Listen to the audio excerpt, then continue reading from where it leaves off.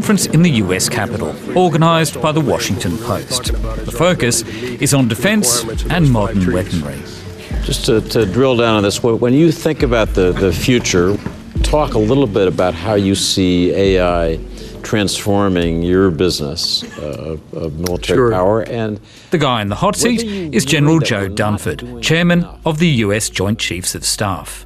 In our profession, one of the areas that's going to really determine future outcomes is speed of decision making. And so AI is certainly relevant to speed of decision making. If you think about cyberspace, AI is critical to being able to implement effective ways of protecting ourselves in cyberspace.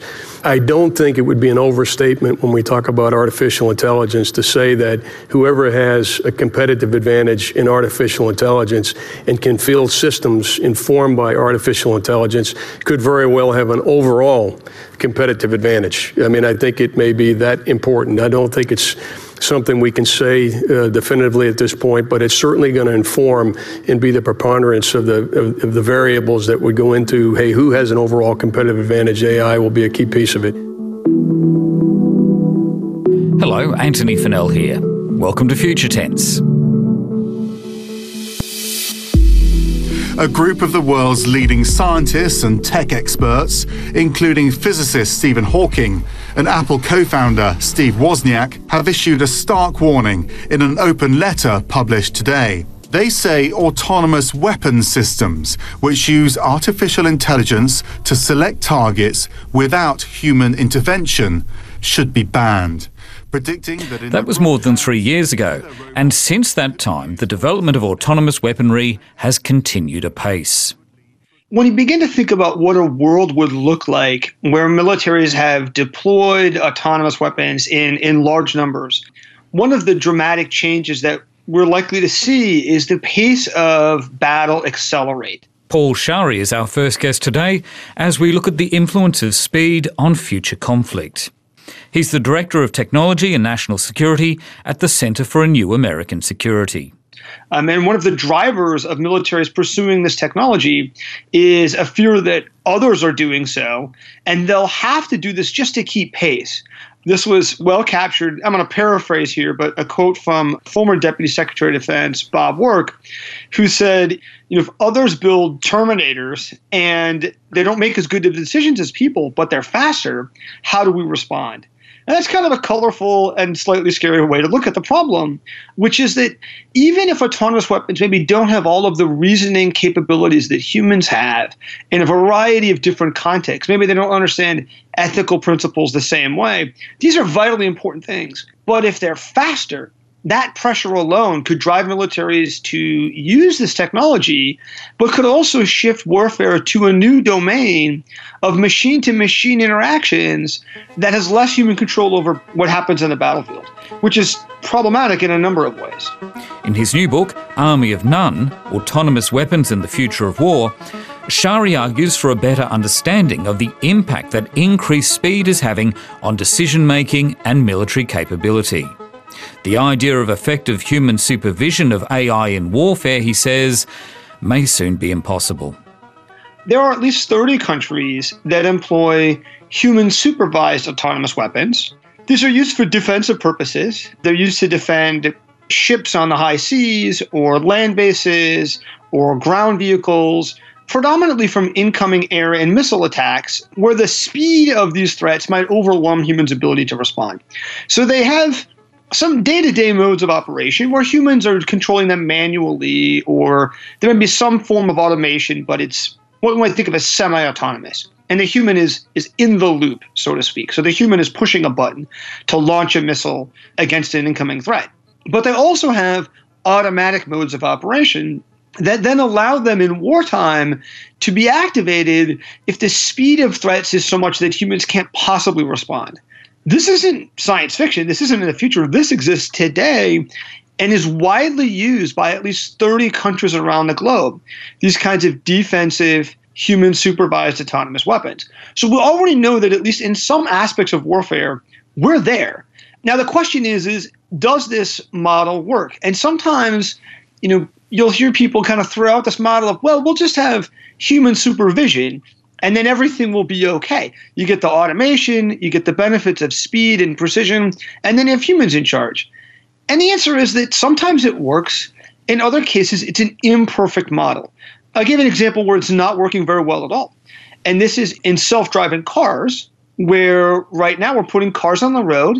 They're imperfect, particularly in some settings. They underperform against humans. And the humans are there supervising their operation. Now, that's probably better than no humans involved, but we can't expect a human to be perfect, right? So if you're driving down the car, driving the car down the highway, going 70 miles an hour, and the car does something crazy. It tries to drive into a median or tries to drive into another vehicle. The idea that a human can leap control of this autonomous system in a fraction of a second and take control of it is not realistic. It's not realistic on the highway. It's not realistic in warfare either. And so we've got to also really account for what can humans actually do. And there are some examples of accidents in war. There were 2 instances in 2003 with a system of this type called the Patriot Air Defense System, where there were a couple fratricide incidents. They shot down friendly aircraft. And they are, I think, unfortunate examples of the kinds of accidents that can occur even when humans are in the loop or on the loop. There are difficulties as well, aren't there, in testing these kinds of systems without giving the game away to a potential enemy? Yeah, there's a whole host of challenges. So we can find examples in human society where people operate very complex technological systems to extremely high levels of reliability and low accident rates. Air travel in Western nations is one example of this, that in developed countries, air travel is incredibly safe. Millions of people travel, every year on airplanes. So that's a place where we've been able to have very high reliability with very complex machines. But one of the things that makes that possible is day-to-day operations. So routine operations that happen every day, it's a mixture of humans and machines working together to achieve that kind of reliability. So that's not really possible in war. Militaries, thankfully, don't fight wars every single day. War is a relatively rare event. Now, that's a great thing for human society, but that makes testing these complex systems to a high level of reliability very challenging, because militaries can only envision as best they can what might happen in war. They don't get to actually use enemy equipment. Even if they get, maybe they steal some enemy equipment or they get a hold of it through, on the international market and they test it, they may not have the latest version. They may not have the latest software. They certainly may not have the training and tactics that the enemy has on how they're going to use it. And militaries work very hard to keep some of that stuff secret. They're trying to withhold frequencies that they might operate, their radios or their radars. They're trying to withhold certain tactics and procedures for use only in wartime to surprise the enemy. So all of this creates an environment where there's a certain level of unpredictability that's inherent to the nature of war. That's okay when it comes to training people. Militaries train their soldiers to be adaptive, be flexible. But machines can't do that. They're going to follow the programming. And so that's a real challenge for using these complex automated systems in these kinds of environments, because you're going to get surprises, and then the machine might do something that you didn't want it to do. What does that mean for the command structure, then, of an army, of a military operation? Well, one of the principles of the way militaries function today is a lot of militaries have a concept of commander's intent.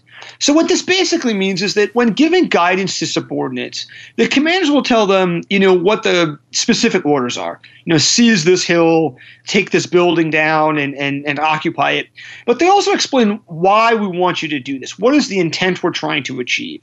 And this is really important because it allows the subordinates to basically exercise flexibility at the tip of the spear, at the point of military operations on the ground, to achieve the commander's intent. So if you put your service members in situations where the enemy's done something quite clever or the environment changes and the rules they were given no longer seem like the best plan, actually, at the time, right? There's an obstacle in the way. There's a tank battalion between you and your objective. You understand the intent of the commander. Is the intent to seize this bridge so that, follow-on forces can use it to move to a critical strategic city? Whatever the intent is. Is it to destroy some, important factory the enemy is using? They understand that so that people can be flexible and adaptable. Achieving commander's intent requires a broader understanding of context, requires, the sort of common sense reasoning that people have that machines are just terrible at. So machines are very good at precision. They're very good at executing the same task again and again and again. They're good at things like landing an airplane reliably. That's a good task for a machine. They're good at things that involve machine learning and training systems to, for example, identify objects. But understanding sort of the broader context for what's occurring and then sort of reasoning about what would be a sensible thing to do in this situation, the types of artificial intelligence we have today, they're terrible at that kind of thing. They can't even make a good effort at it. And so that's the kind of thing that we really want people in charge of those. One way that someone put it to me once, I think captures this very well, is in the military, we want people to be in charge of executing missions, of getting the job done. And automation and robotics is used for performing specific tasks. Robots fighting wars. Science fiction? Not anymore. If machines, not humans, are making life and death decisions, how can wars be fought humanely and responsibly? So it's an interesting conundrum, isn't it? That speed, an increase in speed, has obvious advantages in a military situation, but it also has these quite significant dangers attached to it. And that is really sort of the essence of the dilemma here, which is that, all things being equal, a world where we move to more automated systems and humans are pushed further and further out of the loop of decision-making in combat is probably not a good world to live in. A world where machines are making these decisions at a pace that is so fast for humans has tremendous risks. But there are very serious operational and competitive pressures that may drive militaries there anyways. Because it's very hard to get nations to cooperate not to develop a certain military technology or not to deploy it. There are examples historically where that's occurred, but there are also many examples of failures where nations attempted to regulate aircraft or submarines or other technologies, and they weren't able to reach that kind of cooperation.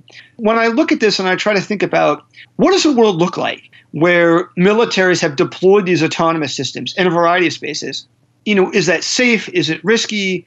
I look to the world of stock trading, where we have this today. We have algorithms executing stock trades in milliseconds at speeds that are far too fast for humans to respond. A high proportion of stock trading, people estimate maybe 60-70%, is automated today. And then we have accidents that come from that, things like flash crashes that really have continued to occur.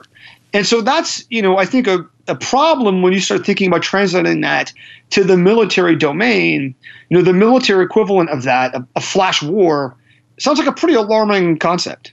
But we have seen, haven't we, particularly with the stock market, we've seen unexpected interactions between algorithms.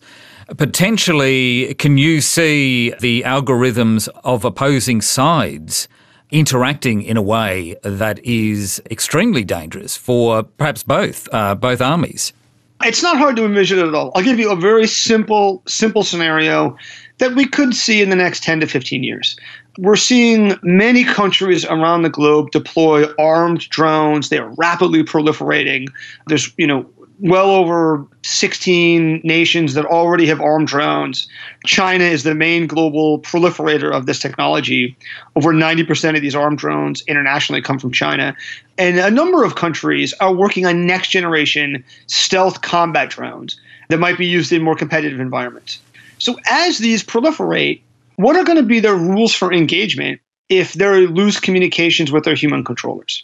So right now these drones operate under human control, but what if someone jams their communications? What do they do? And in many cases, people are using these in contested environments. It might be a patch of sea that's contested between two different nations who are disputing over oil and gas rights or something else. There are a number of places around the globe where that's the case, particularly in the Pacific. So let's envision a scenario where we got one country flying a drone in this area, another country flying a similar drone. They both claim this territory as theirs. They're both operating autonomously. Maybe they've jammed their communications. One drone is given the order to not fire at another drone, but to threaten it, to paint it with its targeting radar for an air-to-air missile to try to scare it off. The other drone is told to not fire first, but if you're threatened, you're allowed to shoot first, right? So that if someone paints you with a radar and you're under threat, you can take the shot to defend yourself. These are going to be expensive drones. And that's a hypothetical. It's not real today, but it could very much become real in the next 10 to 15 years. And you could get in a situation where these drones are following their programming. One paints the other with a radar, the other one shoots to defend itself, and then the other one shoots back. And now you've got these drones following their programming that get into a shooting war. And maybe that's isolated, maybe it stays contained, or maybe it escalates further, and then countries have to figure out how to respond and how to manage that escalation. The book is called Army of None, Autonomous Weapons and the Future of War. Paul Shary there from the Centre for a New American Security. I'm Antony Fennell. You're listening to Future Tense, your guide to technology, society and change, exploring the fault lines of rapid transformation. Another leading analyst who's been examining the implications of speed on weaponry and decision-making is Dr. Malcolm Davis from the Australian Strategic Policy Institute. He's been following fast-moving developments in the Indo-Pacific region, which includes potential flashpoints like the South China Sea and the Taiwan Strait.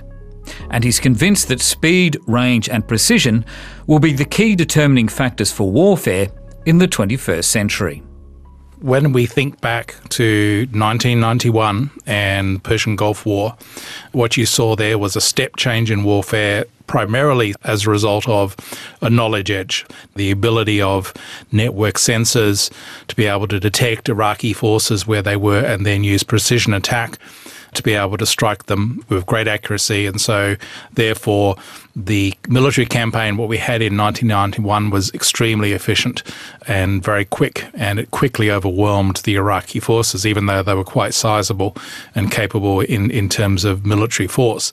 If you now fast forward to 2019 and heading on into the next decade, it's becoming more and more difficult for a coalition led by the United States to deploy forces into a region, build up their strength and gather all that intelligence and then use that intelligence, that knowledge edge to strike with precision, because the adversaries that we're facing have had time to catch up in many respects, and they rely on what's known as anti-access and area denial capabilities to deny the ability of the US and its allies, including Australia, the ability to deploy forces into a region. So what we have to rely on then is speed, the ability to strike rapidly at long range and strike with precision, both in time and space. So it's no longer sufficient just to be able to deploy forces next door and then strike at our leisure. We're not going to have that advantage. We're going to have to struggle for knowledge superiority. And so we have to supplant that or complement that knowledge superiority with speed of attack and very long range and high precision to be able to counter an adversary's anti-access and area denial capabilities in the 21st century. There are reports at the moment that the Chinese military is developing intermediate ballistic missiles that could strike up to 4,500 kilometres away. So when we're talking about long range, we're talking about really long range, aren't we? Absolutely. We're talking about hemispheric warfare. Certainly the Chinese and the Russians are catching up in many areas. In some areas they've overtaken us. So we no longer have the assured military superiority that we did have back in the 1990s. It's a much more level playing field militarily in many respects, and we're going to have to struggle to gain advantage. And there's no guarantee we will. In a future conflict, we may take sufficiently heavy losses that we can't win. So it's a dangerous period in that sense, because our adversaries, principally the Chinese and the Russians, understand our weaknesses. They've had time to study how we fight. They've had time to develop countermeasures. And so therefore, it's a much more even fight in the 21st century than what it was, what you saw, for example, in the 1991 Persian Gulf War. So high-cost, high-tech precision weapons are needed if Western countries are to retain their fighting capacity. But you've also identified risks in that regard. What are they? Well, the risks are that, firstly, it takes a long time to acquire these capabilities, in particular the platforms that launch these capabilities. So, for example, Australia's acquisition of its attack class future submarines, which will be built in Australia, is slow because we're slowing down the acquisition of that to primarily allow local production. But they are complex, technologically sophisticated platforms, and the first one is not going to arrive until 2035. We won't have a fleet of about 5 or 6 until the mid-2040s. So in that interim period between 2019 and the 2040 period, we've got to soldier on with older platforms like the Collins-class submarine. At the same time, our adversaries are moving ahead very quickly with their capabilities. So it could be that we're simply outpaced, and by the time we actually get to some of these new capabilities, they're too late. So this is one of the great dilemmas. We can't go down the low-tech route because that's not a way to win quickly and decisively with low cost. But going down the high-tech route slows down the acquisition process to the point whereby it may be too slow to counter the threats that are coming in the next decade. So somehow we have to find alternative approaches to warfare that allow us to use high-tech capabilities but use them far more quickly and far more cheaply. And that's not easy, is it? It's not easy, and it's a huge problem for governments to be able to grapple with because their entire approach to warfare, really since the Cold War, has been based around these high-tech, exquisite platforms like what you saw in the Persian Gulf War back in 1991 and what you're seeing now with the acquisition of capabilities like the future submarine. So somehow we have to have an advanced, sophisticated and effective but cheap approach to projecting military power. And one of the solutions that we're looking at is unmanned systems. You've seen use of drones over in the war on terror over Afghanistan and Syria and such like. But the next step in that process would be autonomous unmanned systems that can work as a swarm and organise their operations amongst themselves without necessarily human intervention. We remain on the loop in the sense that we have control over when they attack. But the drones themselves make the decisions on how to attack, which targets to attack and so forth. And the potential there for low-cost swarms of drones may radically change how we fight wars in the next 2 decades. You've warned about what you call the cult of offensive in future war. What do you mean exactly by that term? A good way to describe this is a race to the swift, which means that the adversary knows that to strike second is to basically surrender a significant advantage in the battle. So they'll be racing us to strike first in any military conflict. We understand that, and so we'll be racing them to prevent their first strike. So there's this cult of the offensive.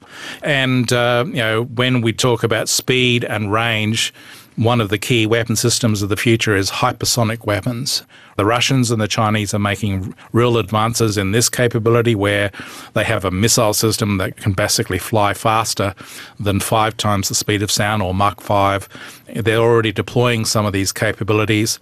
We're struggling to get an operational capability with hypersonic weapons. So at the moment, the Chinese and the Russians have an advantage in both speed and range.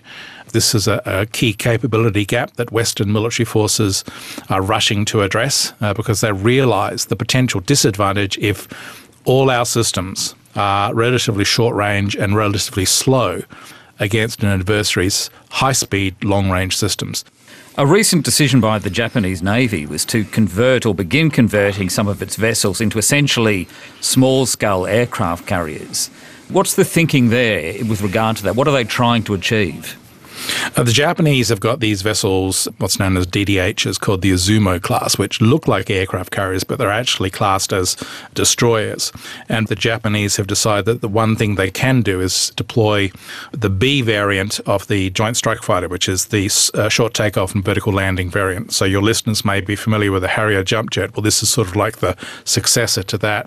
And they're going to deploy a small force of these short takeoff and vertical landing Joint Strike Fighters on these ships to give them the ability to better defend the Ryukyus and the Senkaku Islands against Chinese threats. So it's not really an aircraft carrier per se, because they're not designed to project offensive power from the sea. It's more an aviation capability to support forces ashore. Is that an approach that the Australian Navy is likely to take long term? Look, there's a new defence white paper on the horizon, possibly as early as 2020, 2021. I would hope that the Australian government would take a fresh look at our military strategy and our proposed force structure, because the strategic outlook that the last white paper, the 2016 white paper, was based upon has moved on considerably since that last paper was written. And a lot of the assumptions of the last white paper no longer hold true. And one of the options we need to think about is how we project power and how we have long-range strike capabilities in the Australian Defence Forces. The ideal solution would be some sort of long-range strike aircraft, superior capability to the now retired F-111C. But there's nothing really at the moment available that could fill that capability. There's something on the horizon called the B-21 Radar, but that's going to be a true long-range bomber, and it's going to be very expensive, and the Americans may not be willing to export it. So what are our options then? One option would be to buy a third Canberra-class LHD and put a small force of F-35Bs, the Stovall aircraft, on that. There is risks, though, in doing that. Firstly, it's expensive to do. Secondly, and more significantly, the advantages that the Chinese hold in terms of long-range, high-speed anti-ship weapons could mean that surface naval forces, including carriers, can't survive within anti-access air denial environments. And so we may not be able to get such ships close enough to their targets for those F-35Bs to be effective. So government really has to make some good analysis on just what are our options to project power at long range and high speed, because that's a clear capability gap in our forces. It's a hole in our capabilities that needs to be filled quite urgently. Just finally, I can't let you go without getting your thoughts on the ultimate futuristic-sounding weapon, the electromagnetic railgun. There were reports at the beginning of this year suggesting that the Chinese Navy may have successfully developed one. First of all, what actually is a railgun? How does it work? Well, a railgun is sort of like a very advanced type of cannon that instead of using explosive forces to project a shell, it uses supercharged electromagnetic forces to accelerate a projectile at very high speed out of the cannon and at very long range and high speed against a target. It's the next generation of artillery piece, if you like. The Chinese have been determined to have deployed one of these things on one of their ships. It's a landing ship, it's not a warship, and we don't really know exactly what stage of testing it's at. The Americans did some testing on electromagnetic railgun technology, and they were having real problems in terms of the barrel melting from the heat generated by the electromagnetic energy. So they've gone down a slightly different path with what's known as hypervelocity projectiles, which are a different type of artillery shell that's fired from the cannon. But if the Chinese actually have cracked the secret of electromagnetic railguns, then that potentially gives them a huge advantage, because they can put firepower at very long range, and we're talking several hundred kilometres, at very high speed, well into the hypersonic realm, probably about Mach 10 or 10 times the speed of sound, at very low cost. And that could potentially give them a significant advantage. But I would emphasise that we don't yet know how advanced they are in their research, but clearly they are interested in doing this. Well, Malcolm Davis from the Australian Strategic Policy Institute, thank you very much for your time and for your insights. My pleasure. And Dr. Davis is the Institute's Senior Analyst for Defence Strategy and Capability. We also heard today from Paul Shary at the Centre for a New American Security. Karen Savanovitz is my co-producer here at Future Tense. I'm Anthony Fennell. Until next time, cheers.